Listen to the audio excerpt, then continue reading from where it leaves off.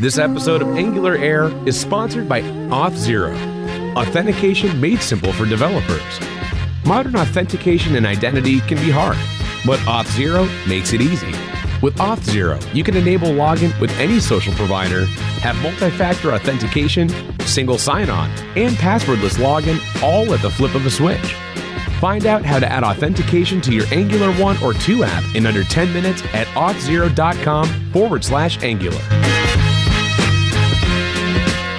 Hello and welcome to Angular Air. Today we are talking about migration from Angular 1 to Angular 2. So there's a lot to discuss.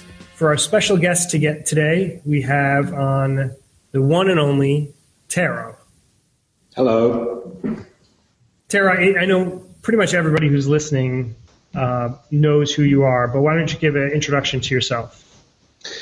Sure. So my name is Tero Parviainen. I'm a JavaScript developer based in Helsinki, Finland, doing lots of independent contracting and writing books and articles and all kinds of playing around with JavaScript and software in general.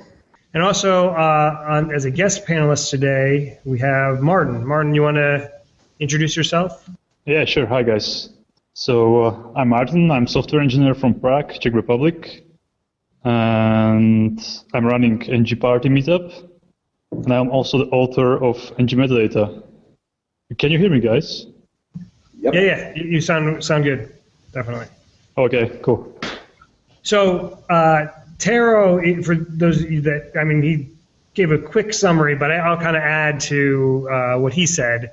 Tero basically does everything. He is a master of all frameworks.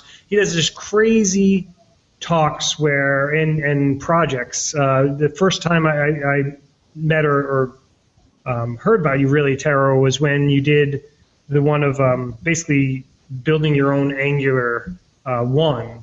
Yeah. And that was just an amazing talk, an amazing project. And I think you've done a number of ones since then, actually most recently at NGConf. Do you want to talk a little bit about what the talk that you gave at NGConf? Sure. So that talk was called Generative Art in Angular 2, which no one understood before I gave that talk, which was interesting. But it was basically about using Angular for doing things that are not necessarily useful, but that are just fun to do because it's fun to play with technologies, and you tend to learn them as you play with them. So I was doing this sort of thing with NG Animate and web audio, doing all kinds of visualizations and sounds and things like that. So I was just basically playing around with Angular and then did a talk about that.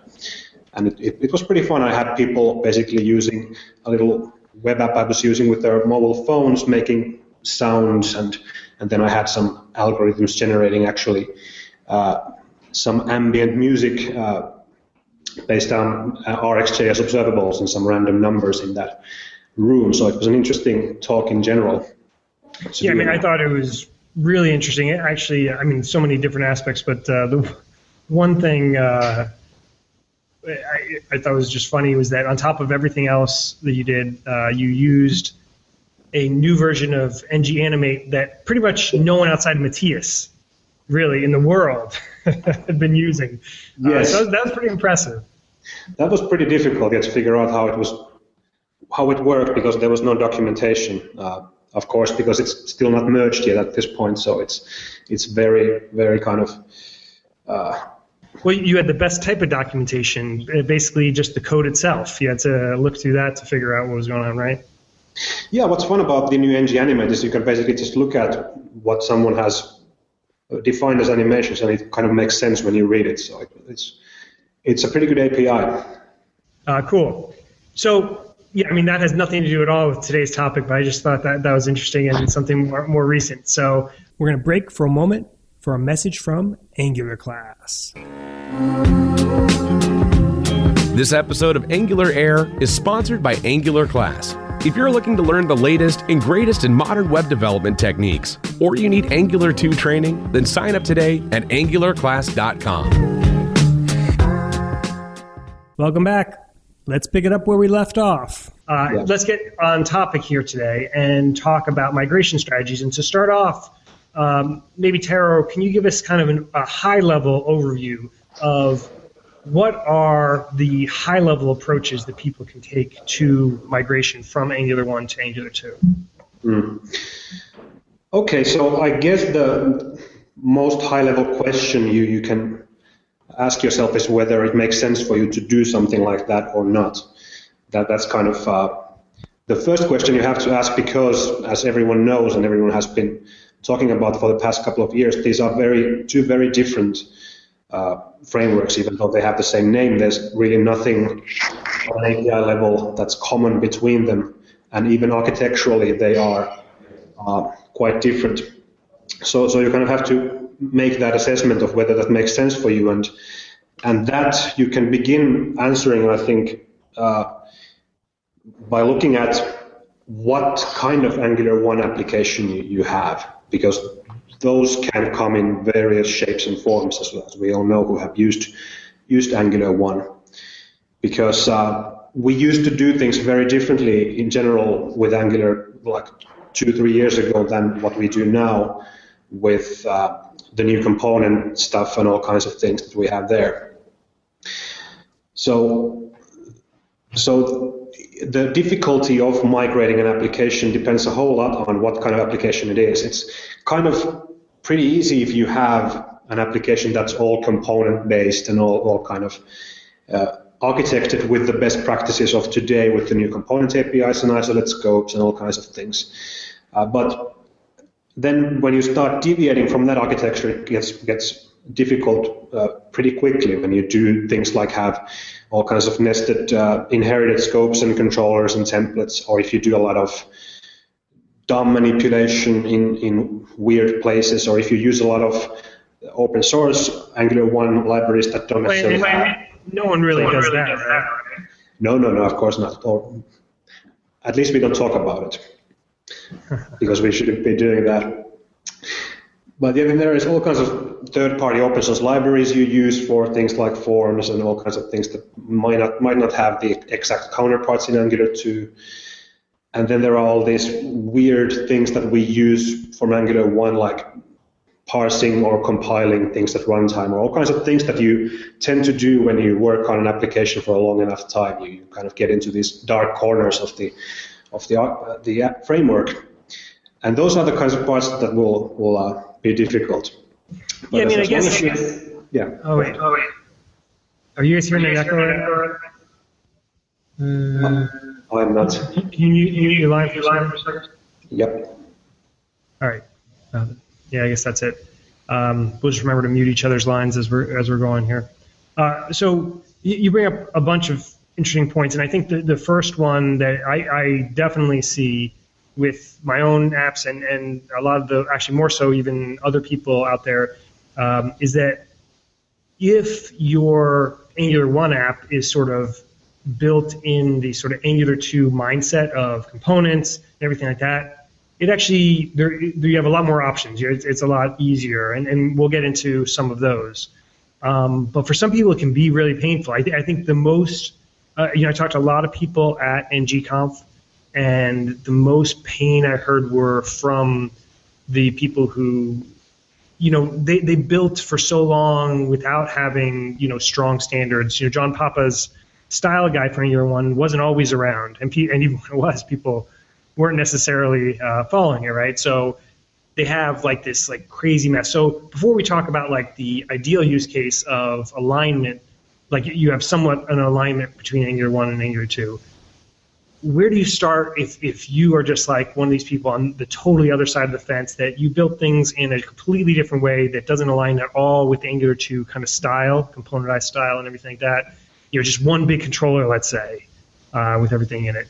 Where do you even start then? Is it just basically for those people it's throw it away and start again, or what do you think there, Tero? I wouldn't say you need to throw it away, because that's pretty much exactly the situation I've been in. I did a big application, started 3 years ago, which I did all wrong at first. There was a lot of huge controllers and huge nested structures of controllers and templates there and all kinds of things. And I've basically spent the last year slowly kind of migrating or refactoring it towards a component architecture. And I haven't even begun upgrading it yet, but but I've been just cleaning it up, and even if we didn't ever upgrade that application, it's now much better than it was a year ago. So it's just a good idea to try to find these places in your application where you can kind of chop off to components and then put isolate scope around them and organize the files according to the style guide. And that's work you can do. It's not easy always because you're basically doing refactoring code that can be messy. But it's the same kind of work that people have been doing with their messy software for decades. And there's a lot of literature that can help you there, like the books about refactoring and working with legacy code. They apply surprisingly well in these cases. So it's just a matter of doing a whole lot of work that will pay off whether you want to actually upgrade or not. Yeah, I completely agree with the kind of componentized model of Angular 2 and kind of implementing that. There's just benefits there regardless, like you're saying. Actually, a question to you, Martin, to kind of bring you into this conversation, because when you are thinking about just purely in terms of your Angular 1 app and just improving your Angular 1 app to make things easier, not necessarily talking about integration with Angular 2 yet. I know that you've been working on a library for ng metadata that does part of that. There's also another library, ng forward, that you can also write Angular 2 style in Angular 1. Can you give us a background to like your library and how it's similar or different than ng forward and other similar things out there? Yeah, sure. So basically, when I found ng forward, I wanted to use it in our enterprise huge project, but it was just not feasible because it didn't cover a lot of things from Angular 1. So I just told myself, like, maybe I can write my own library from the scratch and purely for TypeScript. So I just took Angular 2 source code and used their decorators for all that stuff. So that's also one of the great things that you can say, because I'm using the same code base as Angular 2, and it's run with Angular 1, so it's really not so similar, but it isn't in architectural designs. When you say you're using the same code base as Angular 2, what do you mean by that? I just copy-pasted all the decorator stuff, how they are creating dependency injection, and everything works seamlessly with Angular 1. So basically, I backported everything. Recently, I also backported change detector reference, so you can do crazy stuff in Angular 1, like manually triggering the digest cycles behind the scenes and kind of optimizations in your code base. So that's pretty cool stuff. But as Tero said, also our code base was in very bad shape. So we slowly started to refactor everything. And my opinion on this is basically you have to separate your applications into those smart and dumb components. And ng metadata can help you with that because it literally forces you to write component-driven architecture. And by doing that, your team is learning basically Angular 2 syntax.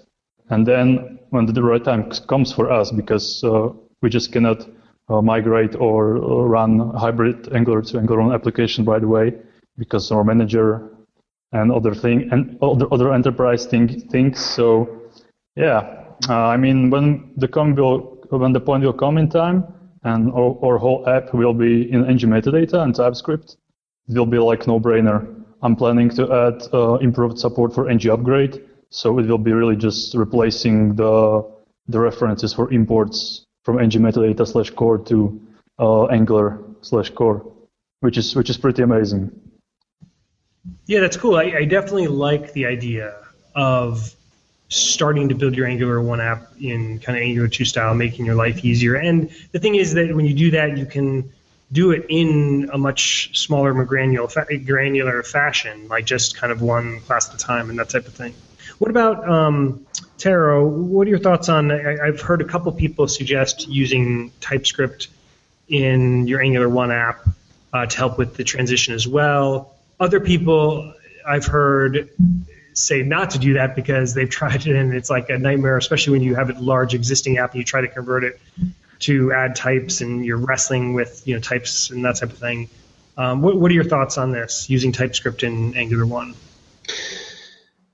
Yeah, that's an interesting question. That's how I started to do it early on, and I wasn't really happy with what was happening because that was the first time I actually tried TypeScript, and it turned out that isn't really the best way to learn TypeScript, which is to use it with Angular 1, which isn't really designed to be used with TypeScript. You have typings, but they're third-party typings, and it kind of shows that they are not kind of core of the framework. But for one thing where it might help, particularly is if you are using something that doesn't yet have any kind of module system. So if you're not yet in ES6 or basically Babel, where you can do imports and exports, you'll want to use that or TypeScript to get the modules, because Angular 2 is just way more pleasant to use with the module system than from the UMD bundles, or the APIs are just much nicer. But what I didn't have when I started was Martin's library, which basically builds on top of TypeScript and adds APIs on Angular 1 that are actually kind of designed to work well with TypeScript or just be TypeScript friendly, which is not what Angular 1 provides out of the box. So that's what I didn't have and what people now have as an option. So that I think right now it's much easier to do the TypeScript first thing than it was 6 months ago when I was getting started with this. And Martin, do you guys use TypeScript?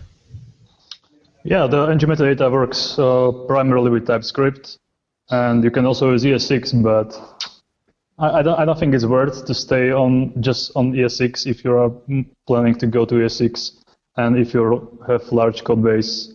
I think it's definitely worth it to use optional types, because in my experience, JavaScript is cool, but eventually you need those types. So if you did that, then did you just quiet the turn off the warnings initially? Because I mean, there's no way you just turn TypeScript on.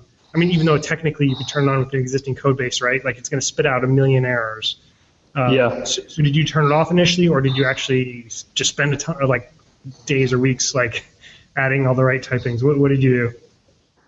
So we are using Webpack as a bundler, and when we started the migration, there wasn't the option for Hello.js in TypeScript. So we just did empty imports of the old JavaScript files, and file by file we transferred every file and module directive component to separate modules, and then added ng metadata. So yeah, I mean the transition isn't too hard, because everyone can say that it's pretty hard to move to TypeScript because you have to rename all the files, there are all those errors, but that isn't entirely true. But yeah, I guess it depends.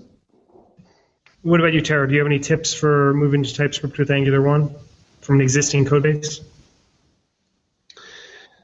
Well, mostly just that, I would try to find even like a small project where I actually try TypeScript first with something easier than actually getting started with TypeScript at the same time as you do this migration, because it's hard to learn it at the same time as you're trying to work on this stuff. And you definitely don't put on or turn off the no implicit any, because you want to keep those implicit any annotations there, so you don't have to start by annotating your whole code base. Which is then, if you do that, then you'll be doing nothing else for the next week. Right. Which might be a useful exercise, but it's not what I would do. Yeah, that would not be fun. Okay, let's get into the integrations side. So, like, once you talk about, eventually you do want to start building actually in Angular 2, and I've seen a number of different both approaches, different ways of integration. Tero, you want to give us kind of a high level there of what are the different ways, like when you want to start building some part of your app in Angular 2 and have it work with some part of your app in Angular 1. What are the different options there? So I think the main tool to use there is this module called ng upgrade or just upgrade, which comes with Angular 2. That is basically this actually quite a small module that comes with it that allows running Angular 1 and Angular 2 side by side in the same application. So you begin this integration by pulling in Angular 2 and Angular upgrade to your Angular 1 project, and then you switch your application bootstrap from the Angular 1 bootstrap to the Angular 2 upgrade bootstrap. And then you have an application that still is purely Angular 1, but it's actually running through this hybrid upgrade adapter thing. And then you can start adding in Angular 2 things into it. So what the upgrade lets you do is it lets you have both Angular 2 and 1 components or directives running in that UI, as well as both Angular 1 and 2 services in your injector.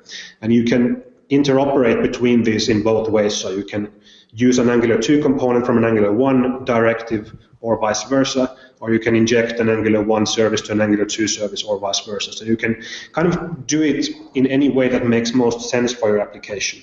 But the way that probably makes most sense to do it, if you have an option for doing that, is to start a new feature or something like that with Angular 2 instead of trying to kind of migrate your existing components to Angular 2. If you're basically trying to, or starting a new feature or something like that, then use Angular 2 for that. You can inject your existing Angular 1 services in there. You can even use your existing Angular 1 directives there. But doing new things is really the easiest way to do it. Now, sooner or later, you're going to want to start also migrating your existing directives and services to Angular 2. But for that, there's really no magic button you can press which will migrate them over. You will have to kind of rewrite them, or at least reorganize them to work with Angular 2. But what ng upgrade lets you do there is to separate this work out over time. So you can do it one service today, the next one next week, and do like actual, productive work in between while having your application in a functional state at all times. So ng upgrade, it lets you do this interoperation between these components, but it actually doesn't give you any shortcut through that actual migration work that you'll still have to do manually. Sure, but if you're using ng upgrade, wouldn't it create a rather large? I haven't tried to use it myself, but does it not create a very large package because you have basically all of Angular 1 and then all of Angular 2 and all of your both apps at the same time? Or is there a way of easily doing like lazy loading or something like that to kind of defer some of that? Not really. So yeah, it does create a very large package, especially right now when Angular 2 by itself with all the dependencies is very large, when we don't yet really have that compiler stuff that Miško was talking about at ngconf.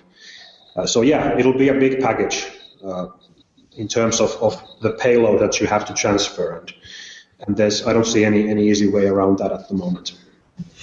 Well, there's a couple of different things that I've heard as variations. So I have heard some people that so the ng upgrade is focused at that UI layer when you're trying to integrate the two, right? But if you're just dealing with services like non-UI stuff, then you don't necessarily have to use ng upgrade. There's other ways where basically either exposing your Angular 2 services to Angular 1 or vice versa. So have you kind of explored either of those paths? I haven't really, no. So, and I don't see how that would let you kind of not load Angular 2 and Angular 1 both on the page. You still have to do that. The way I've seen it done or seen some people working on this is like if you author a service in Angular 2 and then you just either through Webpack or your own custom transpiler, basically rewrap it in an Angular 1 service. So like through a build step, you would expose it. So it would be the same like code underneath, but exposed just like wrapped differently, basically. Right. So you do this at build time. This kind of. Yeah. So that only works with services, right? I guess that would work if that's something that kind of makes sense in your project. And in the end, Angular has always been quite good in this sense that your Angular factory or service doesn't really, you don't have to inherit from some magical super prototypes or anything like that. They're just regular functions and classes. They were in Angular 1 and they are in Angular 2, so that kind of makes it easier to interoperate because they are regular JavaScript things which you can just decorate with Angular stuff, and in that sense, it's not hard to use them outside of Angular even. Yep. And the one other thing that I can think of, at least that I've heard talking to people at NGConf, was basically to split based off of routes. If you have an app that you're working on, and instead of trying to embed them, like if it wasn't that you were just trying to build a component, if you actually could segment off of routes, then potentially you would have different routes and different subdomains, and then that could easily load separate apps. So that in that case, you would be building a separate app, and you would kind of try to deal with it on that level. But that's sort of just like I don't know whether that's a hack or not, but that seems to be like a good solution if what you're doing kind of fits into that. I mean, everybody has a different use case, right? Yeah, and that was actually, I think, the original migration plan that the Angular team came out with, 1 or 2 years ago. They said you split them by routes and you have different sub-applications for when you do an upgrade. But that wasn't enough for most people, which is why they came up with NG Upgrade after that. But I'm sure it'll be enough for many people, just not everyone. We're going to take a quick break to hear about ThoughtRam. ThoughtRam. Extend your memory. Want to get up and running with the Angular framework, but don't have the time to read through all the documentation and tutorials on the internet? ThoughtRam's Angular Masterclass may be perfect for you. Check it out today at thoughtram.io/training. Welcome back. Let's pick it up where we left off.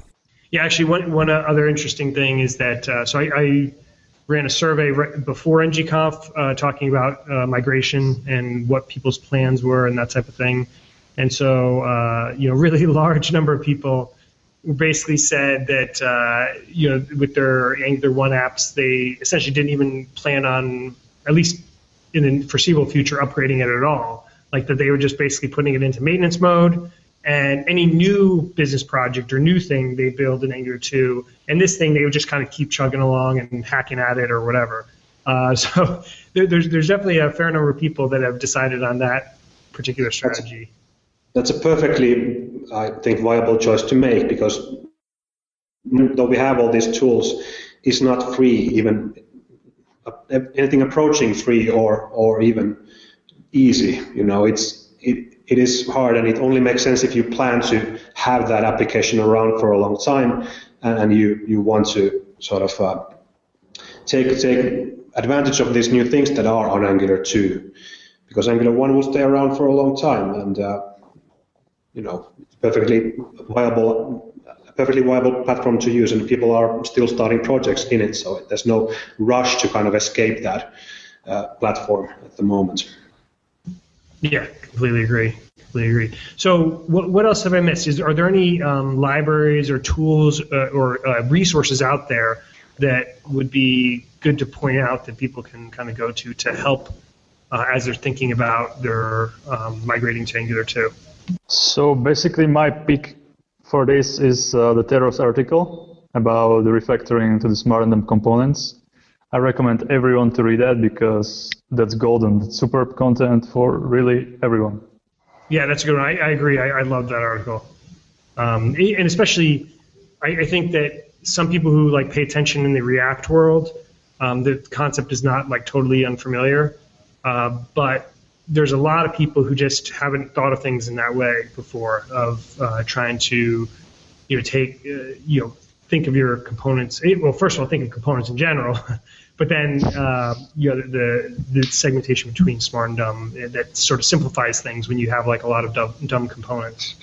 So yeah, I agree. Yeah. And actually, maybe Tero, maybe I'm glossing over that. Can you give us kind of just a quick overview of what Smart and Dumb components are and basically the gist of your blog post? Yeah, so the blog post was really the Smart and Dumb components thing. Was a small appendix on at the end of it. It was more about this whole process of refactoring your legacy Angular code base to components, which begins from the mechanical things you need to do, from getting rid of NG controllers and scope inheritance and this kind of sharing data through this scope hierarchy, and then it kind of ended up in that, when you have these components, then you can start thinking about what the roles of these different components are, because for the first time you actually have an Angular application where you can think of data flow as something that actually makes sense, because it used to be just this soup of washers and scopes and bindings.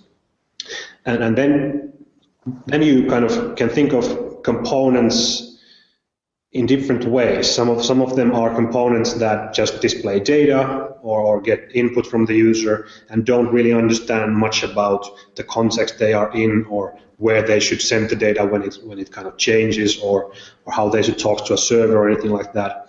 And those are the kinds of components that you could call dumb components, which I think was Dan Abramov's term for those, which are simple, they're easy to test, they always behave the same way when you give them the same data, and you can just plug them into different contexts very easily. And then you have these smart components which then know much more about the business logic of the application. They know which services they should talk to when they want something to happen and what dependencies they need and how to kind of basically act as an orchestration layer on top of these dumb components. And it turns out that the best results I've seen is that when you make most of your application or UI code be these dumb components which don't really do anything much, and then just have a thin layer on top of that or at the root where the smart stuff happens, where you actually integrate those components to your business logic.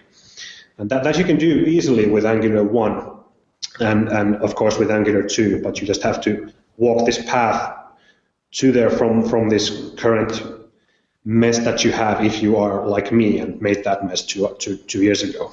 Yeah, it's kind of gets into a slightly different path of thinking, but one thing when I started thinking more in the component mindset, the first iteration, I think I put probably too much logic and too much functionality in individual components, because you think in terms of like, oh, I'm just going to add I need to use this, I need to make this API call here. Or like when this person clicks this button or whatever. And so, okay, it's in the same area, and that's kind of cool. Like in a way, it's still the same thing that you do with one huge ng controller, but just kind of segmented into smaller pieces. But that what you realize is after a while is that makes it harder to test those individual components, and really you end up duplicating a lot of stuff. Like what I've noticed, like because you will have certain piece of logic in your components that since you're making everything kind of able to do stuff like right at that level, it's you just end up putting a lot more in there than you necessarily have to. Now, if you go the other way and you start kind of, like you're saying, Tero, make them very simple, thin, more just like the visual layer on top of things, where they're easier to test, you kind of push that smarter logic, up. And one interesting thing there, once you start doing it, is the whole stuff with NGRX and Redux. And I know that you are a big fan of that. And this goes a little bit beyond the migration stuff, but because this is something that's kind of like in your wheelhouse, I'd be interested in kind of getting your thoughts on, whether you usually do encourage people to go that far, like to start doing Redux or NGRX or something along those lines, or it's good enough just to kind of have it at kind of a higher level component and leave it there.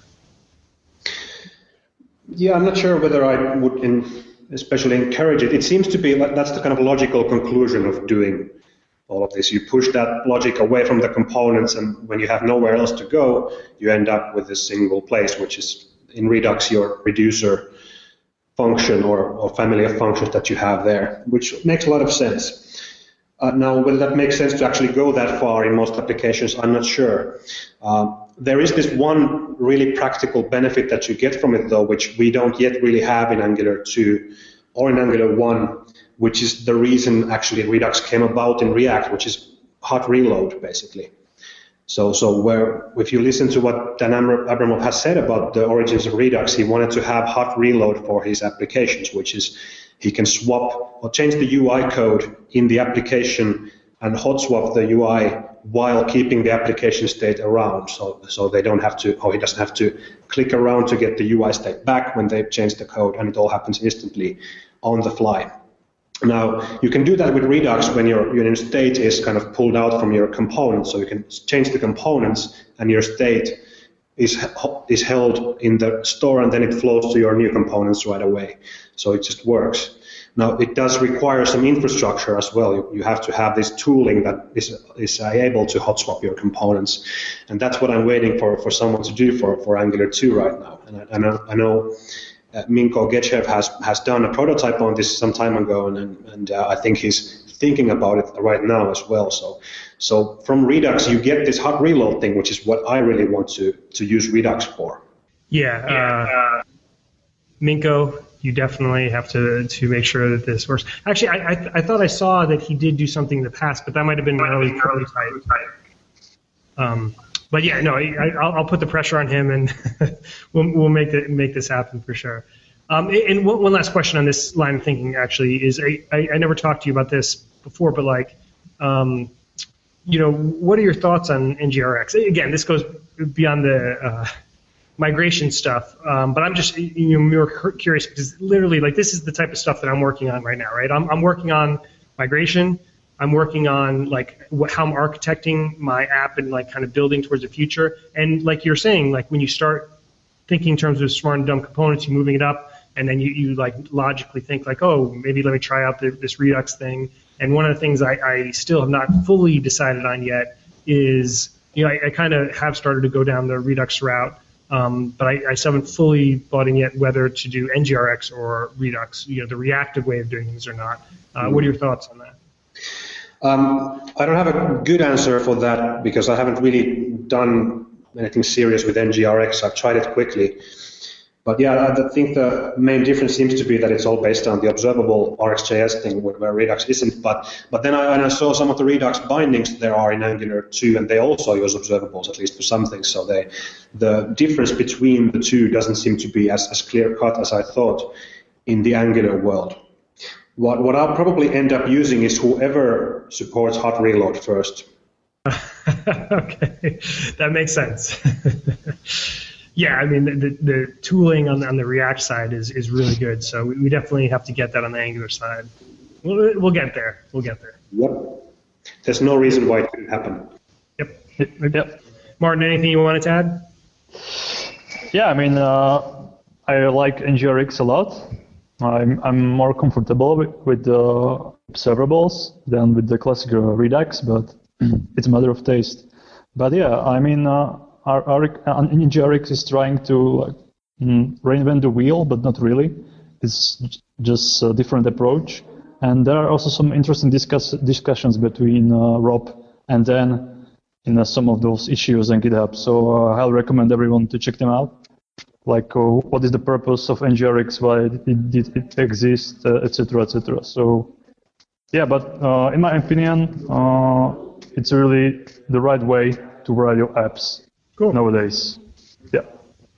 Okay, let's. We're going to move to picks in just a second, but just to give a heads up. Next week, we're going to be talking with Wesley and Jesus again, talking about open source development. We had a great conversation with them a couple months ago, and we're going to continue that. We're going to have Chris from the UI Router project on as well, so we'll probably get an update on that. So that's going to be a huge action-packed show. And then the week after, we're having Jim Cummings on to talk about GraphQL, which is something I'm not as familiar with, and I'm really interested to learn more about. So for picks, Martin, why don't you start off? All right. So I already mentioned it. I highly recommend to go through the Teros blog about the SmartDump components, not just for the purposes of migration, but overall architecture. And for our Angular developers, I'll also recommend to check some videos on Ekadiot for React, because if you're not really familiar with component-driven architecture and you take that course about React, you will get a really good overview over why it does matter and why it is important. So, yeah. Martin, your first time on the show and you're making React recommendations. This is grounds for a permanent banning. No, I mean, I would like to thank React, because React opened our eyes how it should be done. So in this way is really amazing because, yeah. No, I'm just joking. I agree. No, it's a good recommendation. And Taro, why don't you give us your picks? Yeah, so my first pick is the book Refactoring by Martin Fowler, which is a software engineering classic from the 90s, which has to do with, cleaning up your messes in code. The examples are all in Java, and it has nothing to do with the web or JavaScript, but it's really timeless, and it applies to this whole discussion of cleaning up your Angular code as well, because it's really the same things that we're still doing with Angular this time.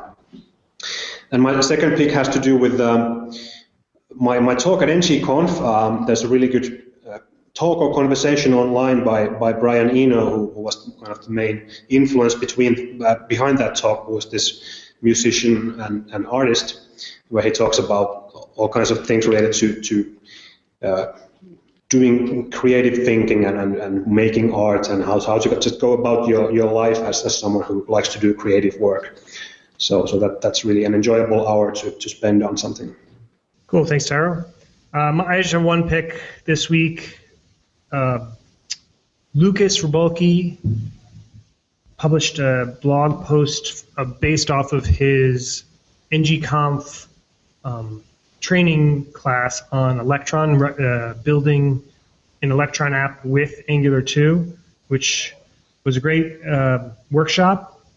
And his blog post is really interesting. I'm definitely into Electron, and I've started to use some of the stuff that he's put out. So if you go to onehungrymind.com, and I'll have a link in the show notes, and check that out. It is pretty cool. All right, that's it for this week. Thank you very much, Taro. Thank you, Martin. And we will see you guys all next week. I hope everybody at Google I/O is having fun. See ya. Thanks, guys. Cheers. Bye.